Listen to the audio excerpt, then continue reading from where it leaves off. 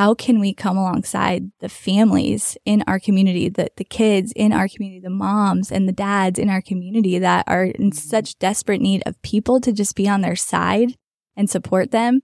And in doing so, it's actually expanded our family. And so we have sisters and brothers who we never have been related to. We never thought we'd ever meet or know, but are now a part of our extended family. And like Cole was talking about our first foster baby, she was with us from 4 days old to 4 months old.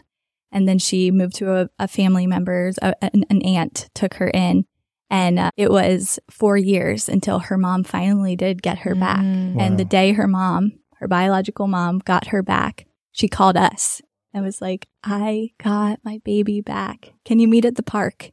And so we met her at the park. And ever since then, like, it's just expanded our family.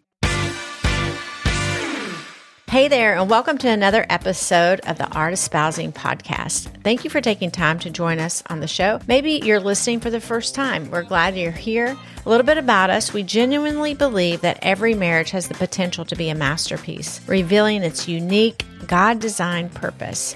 We've learned that a strong relationship doesn't just happen by chance, for sure.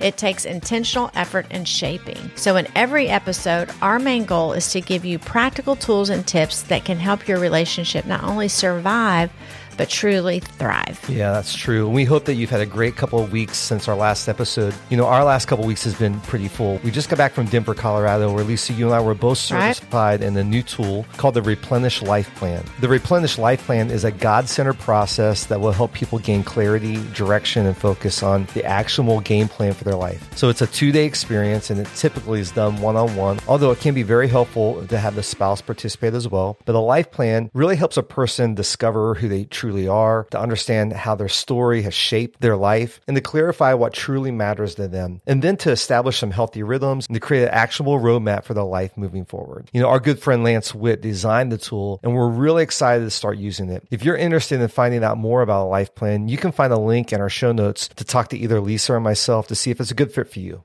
Yeah. You know, James, you and I had something similar to this done 2014 and then again 2017. Yeah. And honestly, it was so transformational for me personally as an individual. And of course, we always say a better me is a better we. Yeah. And so we love it because it's hand in glove, fits so nicely with Marriage Reboot. And so I'm so excited that we're certified in this because it has been so pivotal in both of our lives. It has been. Yeah. I love it. Probably the most profound experience of my personal development was my first life plan. So yeah, really define things. And you know what, for me, because I'm a girl who can't make a decision, right? It helped me know my yeses are yeses and my no's are absolutely no. That's and true. I love walking in that confidence. And you say yes that you like it too, because I'm finally making fast decisions. Faster. Is that even a word?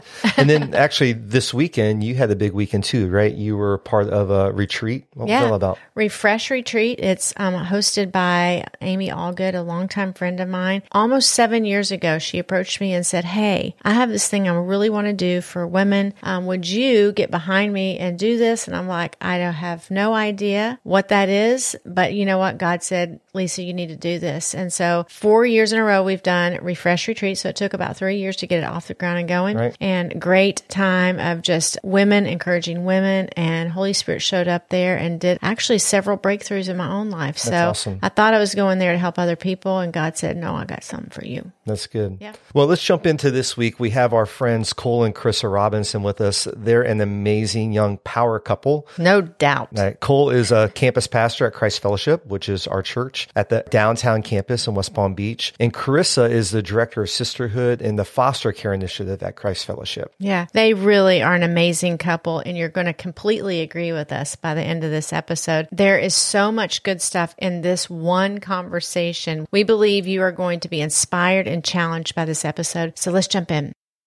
Well, Cole and Krissa, it's so great to have you on the podcast and here with us today. Thank you for joining us on the show. Yeah, of course. Glad Thanks to be here. for having us. Yeah. Some of our favorite married people here. Come on. Yeah, that's right. We've had the privilege of actually watching your love story from the beginning, and we're huge fans of who you guys are as individuals, how you lead, and we've been excited about having this conversation because I think it's going to be so profound for couples who are really wanting to live on mission and wanting to make an impact through their marriage, and you guys are doing that. So to get us started, could you just begin by taking us back down memory lane and sharing with us a little bit of your love story, what's brought you to this place in your marriage?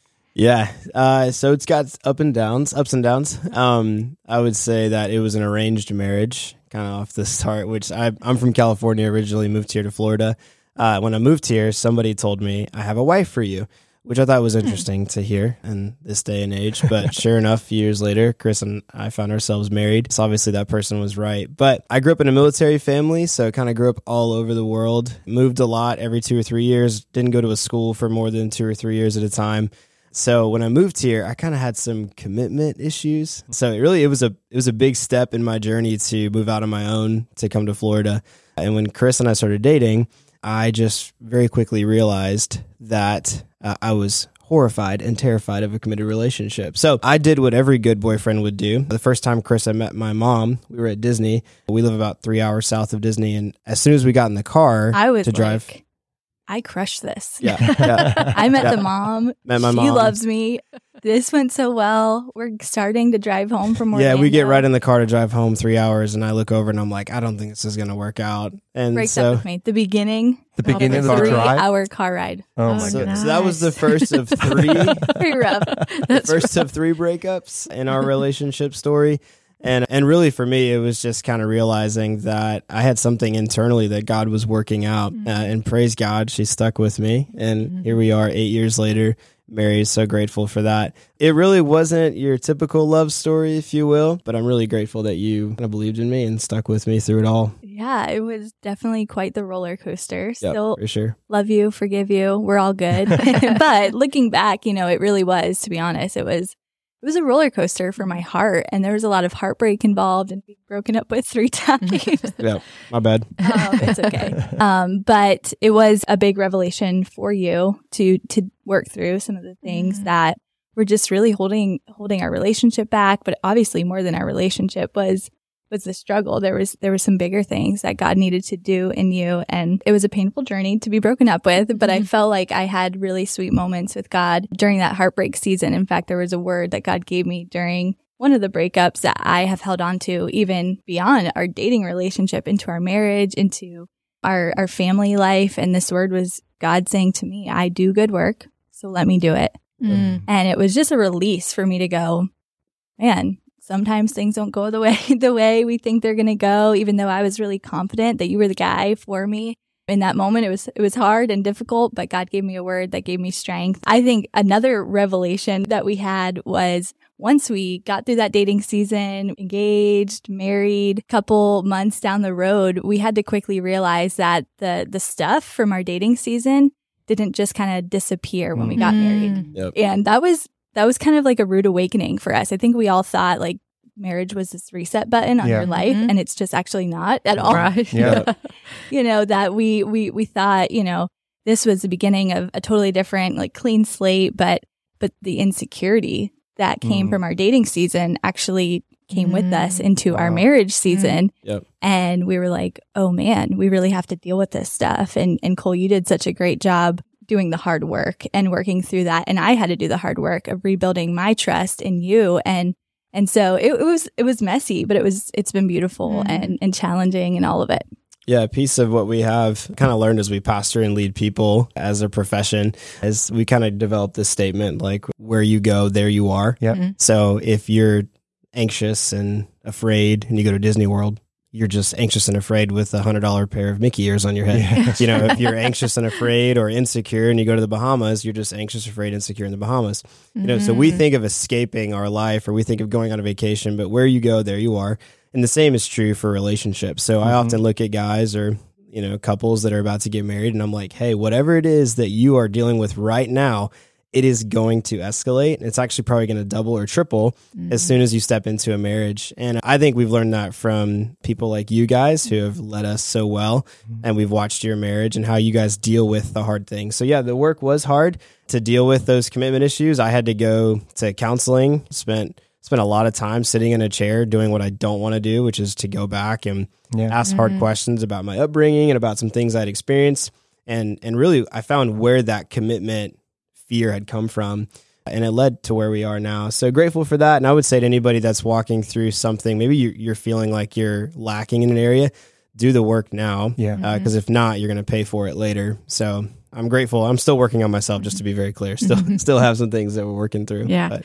Well, so are we. 30 years later, we have had a massive hiccup in communication in the last month or so that we've talked a lot about. And 30 years later, if we think that we're done learning and growing about ourselves and what God wants to do in and through us and healing, and then together collectively, if we think that's over at any time, that's a sad reality. So I love your story. Of course, I knew pieces of that, but I think it's cool to see how you can see God is working all things together. Yeah. Because even those tense moments and painful breakups did do work, even though you had to revisit it early in marriage, you're laying groundwork that you're building on. And I think what we're going to talk to you guys about today is going to be powerful because all of that was so necessary in what God has called you on mission to do, which is very complex and layered, what He's asked you to do. And so it's so cool. And what you shared there was really profound too, because one of the things that so many couples go into marriage with is unrealistic expectations. And you said it, you think that there's going to be a reset, that the things that you deal with when you're dating are going to be different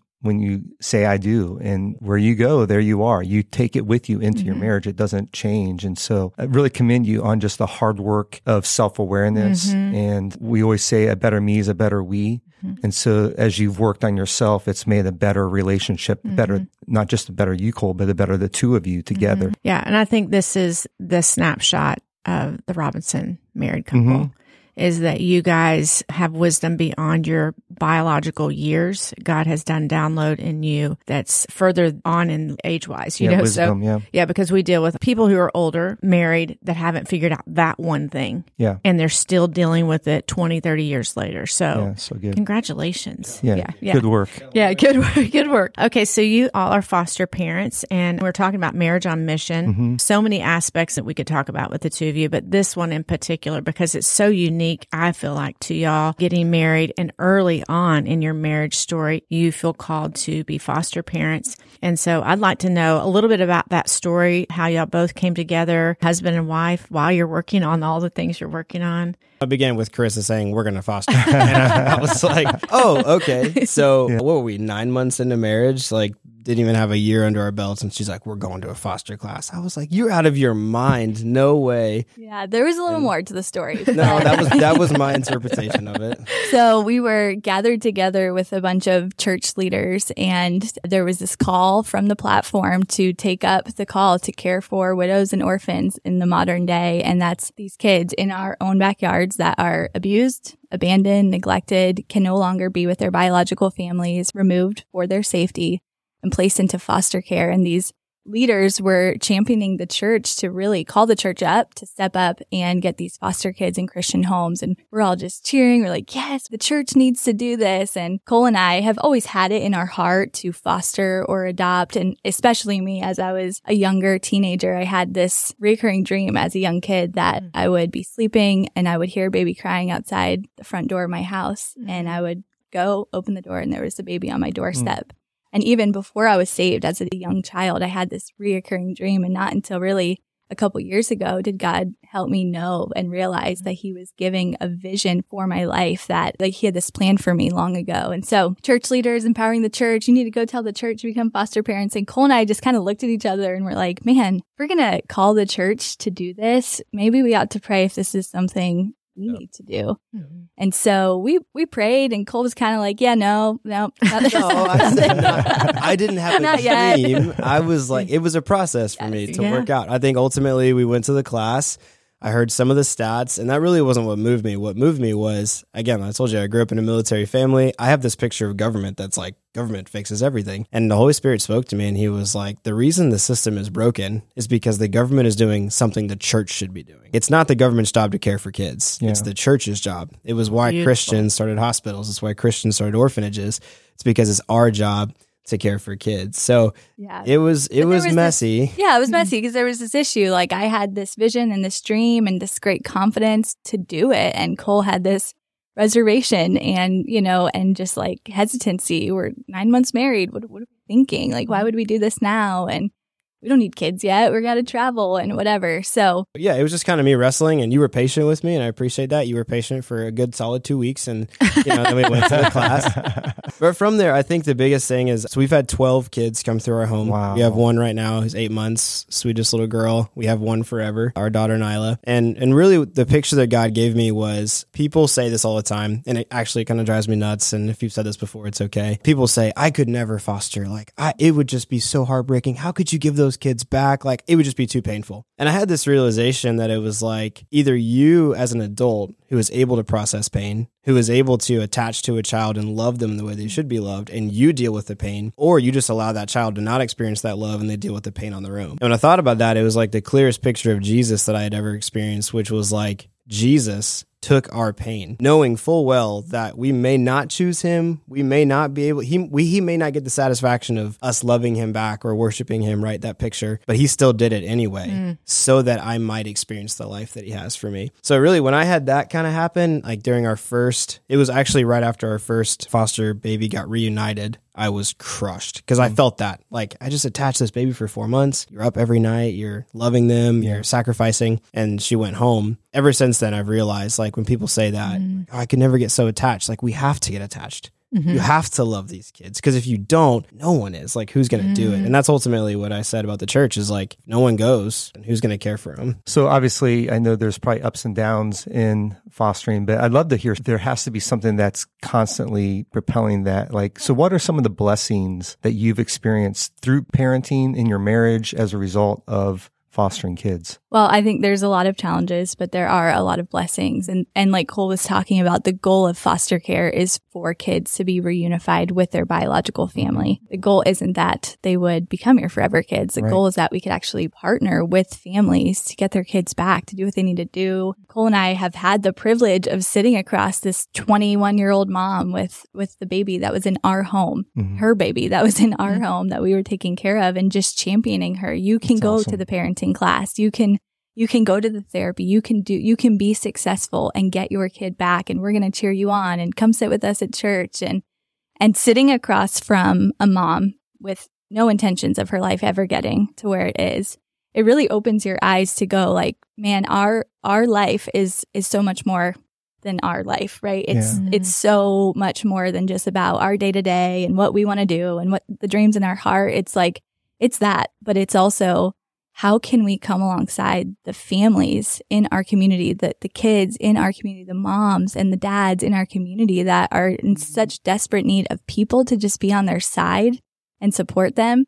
And in doing so, it's actually expanded our family. And so we have sisters and brothers who we never have been related to. We never thought we'd ever meet or know, but are now a part of our extended family. And like Cole was talking about, our first foster baby, she was with us from 4 days old to 4 months old.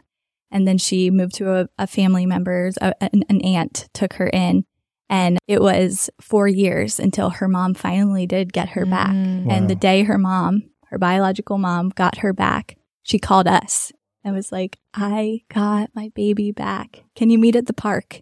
And so we met her at the park. And ever since then, like, it's just expanded our family. And she's a part of our family. And it's just been such a blessing, because we didn't know we needed them. They didn't know they needed us. And it's just been a really beautiful part. That first baby, we actually went to Disney World on a Friday with some friends. And Chris was like, we're going to get a call for our first kid. I was like, yeah, right. Like, no way. So we were at the bottom of the Tower of Terror, and Chris gets a phone call. There's a 4-day-old baby with no name at a hospital. And my heart like sank. So we like went on the ride, and I'm not even like focused. I'm literally like, I'm about to be a dad in 3 hours when we drive back. So I made her stop at a Krispy Kreme, and I ate 8 Krispy Kreme donuts on the way home, just mad stressed. But yeah, that's the beauty of it. Carissa probably interacts with biological family more than I do. One of the things that I love, that I've personally been a part of, has been to hopefully inspire other people to take this step. So we got a phone call from a couple really close to us about 5 months ago, and they were like, hey, we've decided to become foster parents.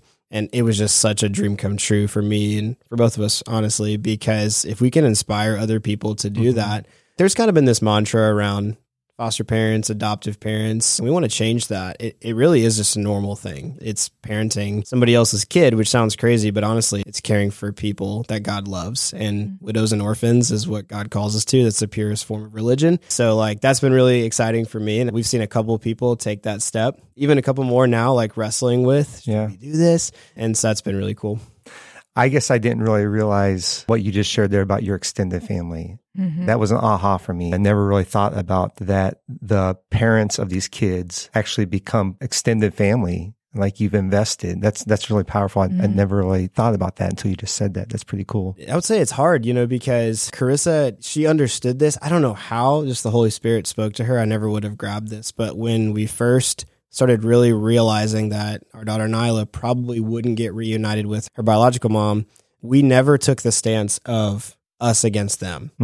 Carissa was like, isn't it amazing, Nyla? You have 2 mommies and 2 daddies.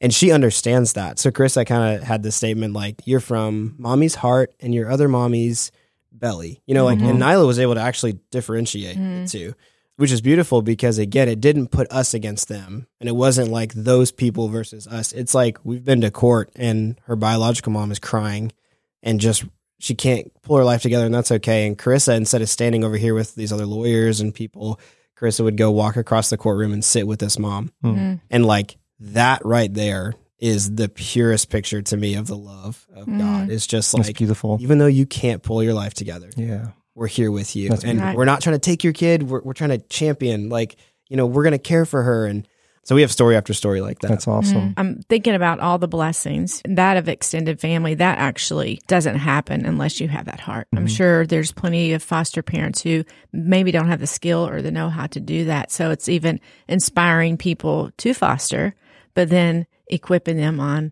how do you do this so that you actually have influence in these people's lives beyond the 4 months, 2 months, 6 months that you have their kids in your home. I'd love to know, how have you prioritized your marriage with the demands of leaving at high levels and caring for extending your heart, attaching to kids and loving them and releasing them? Yeah, I think that does become a challenge. Foster parent, regular parent, whatever you are, it's a challenge to not get so focused on the day-to-day doing that you forget the person that you sleep next to. And we found ourselves there. And life sometimes can feel unmanageable and crazy and a bit sporadic. And we do have to constantly realign ourselves. And sometimes that looks like, hey, babe, you haven't really eaten me out in a long time.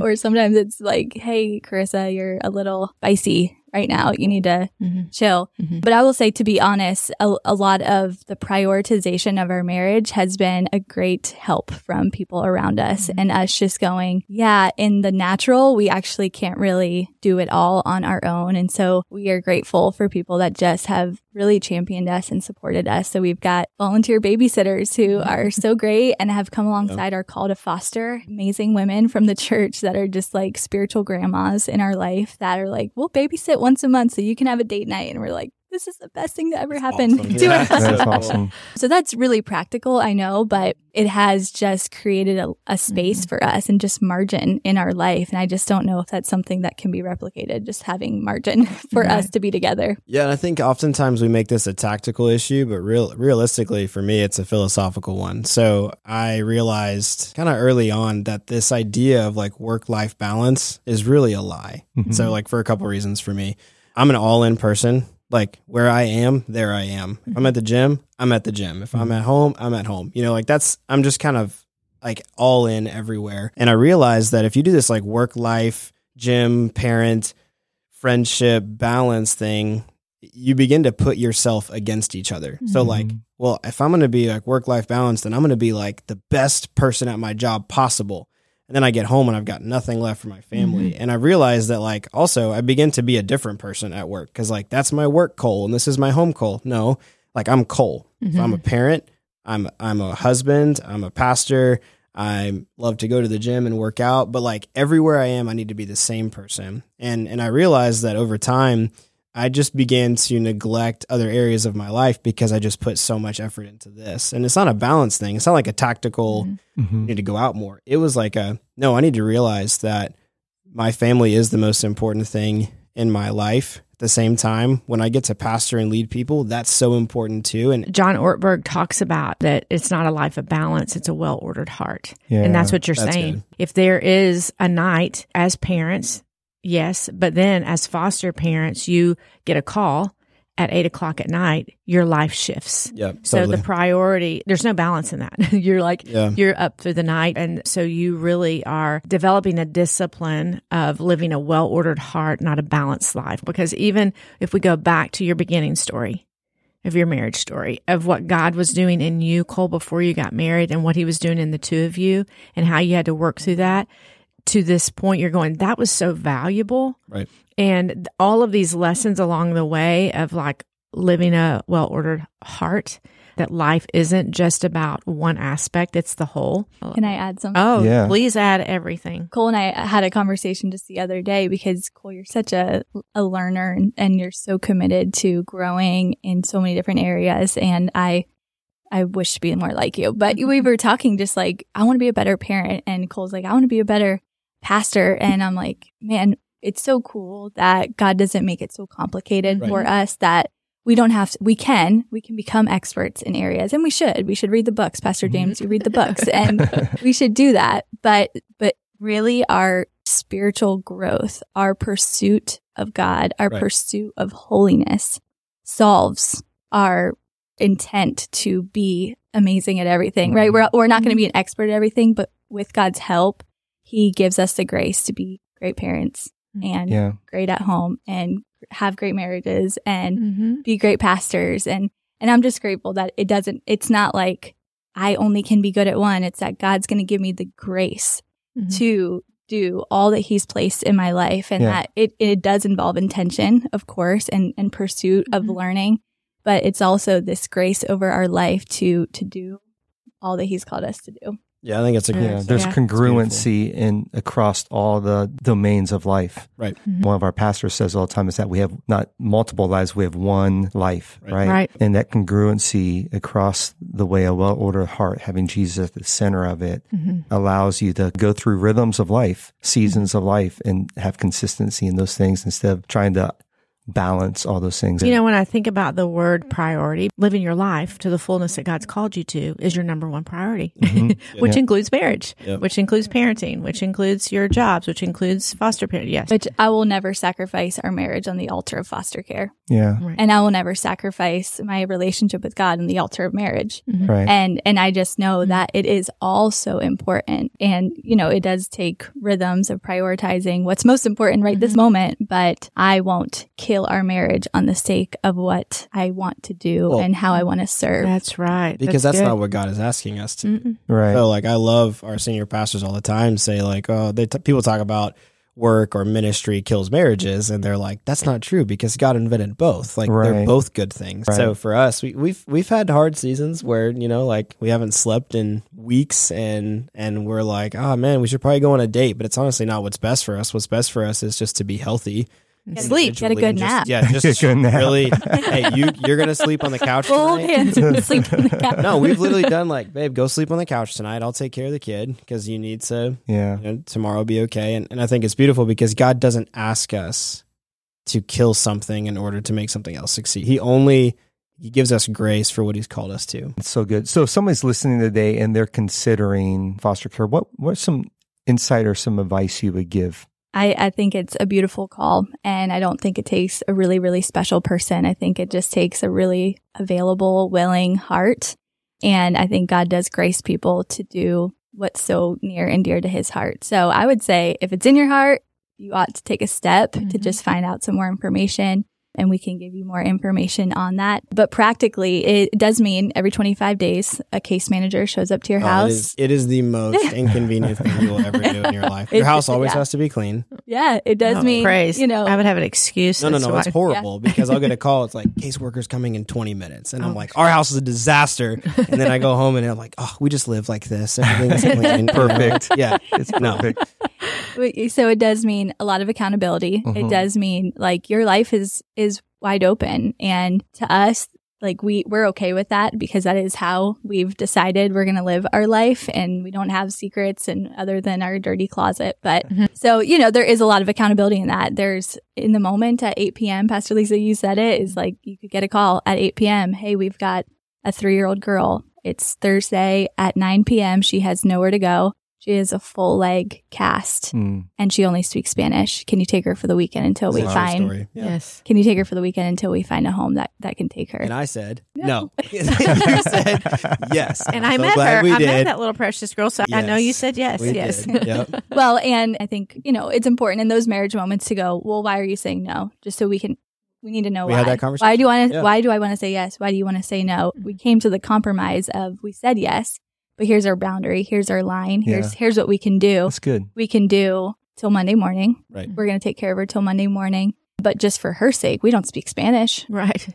We've never taken care of a 3-year-old foster child. We don't have a wheelchair, so there were a lot of logistics involved. And that's why there was some hesitancy. So we knew our line. You have to know your lines. You have to have some boundaries. You've got to be brave enough to say what your family needs because we don't sacrifice our family on the altar of caring for other kids. And so for us, we just had to go, we're brave, we're bold, we're going to be willing, but we also know our limits. So we take one kid at a time. There are some amazing foster families that have 12 kids and that's not the grace over our life. And so knowing what your limits are and being bold to say them. For me, there's two things. The first would be, I love what Carissa just shared, which is like Nyla is as in on this as we are. So Nyla is, our 5-year-old Nyla is a big sister to all of these kids, right? So right now we have a little girl who's 8 months, and this morning she made her laugh so loud and just makes her so happy. And if Nyla got to a place where like we needed a season where, hey, we're going to take a step back for Nyla, we're going to do that because it's not just like, well, Nyla, you need to suck it up. No, she's a part of our family. Right. So, but Carissa has done such a great job, and I'd like to say I've helped create this culture in our home that Nyla just understands. We do this. And actually, Nyla can articulate, we take care of babies until they can go back to their mommy. Like, she just understands. So actually, she's on mission with us at 5. I love it. And I'm hoping that she can actually, internalize that for life. Yeah, we don't just drag her along. She's a part of the mission, and it's important for her to have mission for it. And the second thing I would say is start small. So I think, again, for a lot of people, there's a billion reasons why you shouldn't do this.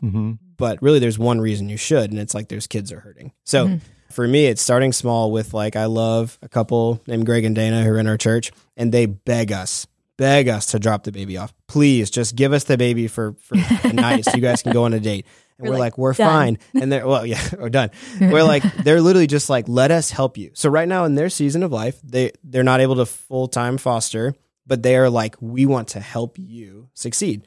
So a lady named Michelle in our church, same way. She just like, can I come over and do your dishes? Can I come do your laundry? We're like, you're not going in our laundry room. But like those little things are trying to help us succeed for the long term. And I think that all of us can do that. All of us can find a family.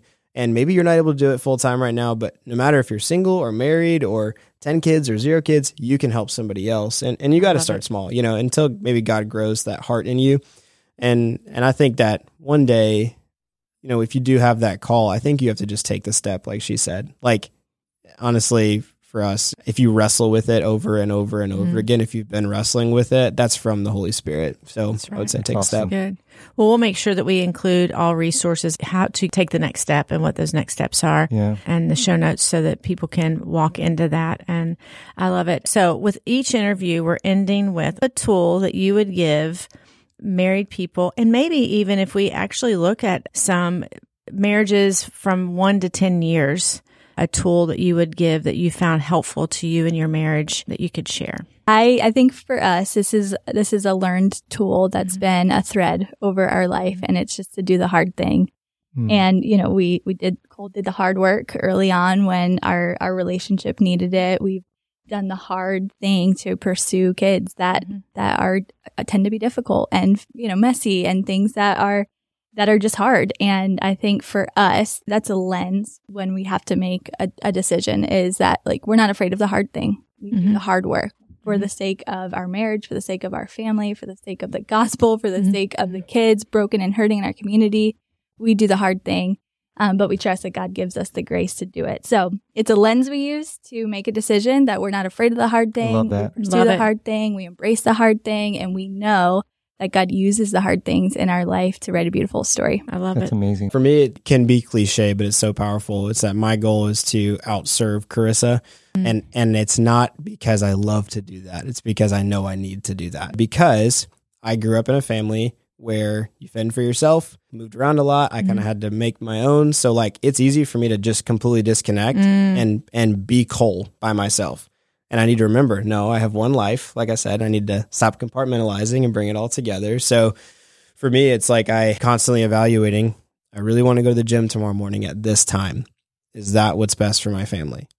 Probably not. Okay, so I'm going to find a different space. Or I really don't want to clean the car today, but I know that if Carissa gets in the car and it's clean, now the temptation for me is that I want it to be for a purpose, like some benefits at the end. benefits. Right. And There's nothing wrong with that. I'll be honest with that. Hey, we're And you not know what? supporting that. I'm not into that. And Carissa is actually not If it at just all. happened. No, that's the problem. Carissa sees through. I've never pulled the wool over her eyes ever. Right. Never. I And I've can had to imagine. learn. So like what it made me do was, well, fine, I'm not going to serve. And actually I had to go, no, I'm going to do it not for the benefit on the other side, but because I love my wife. I think that's an important marriage hack.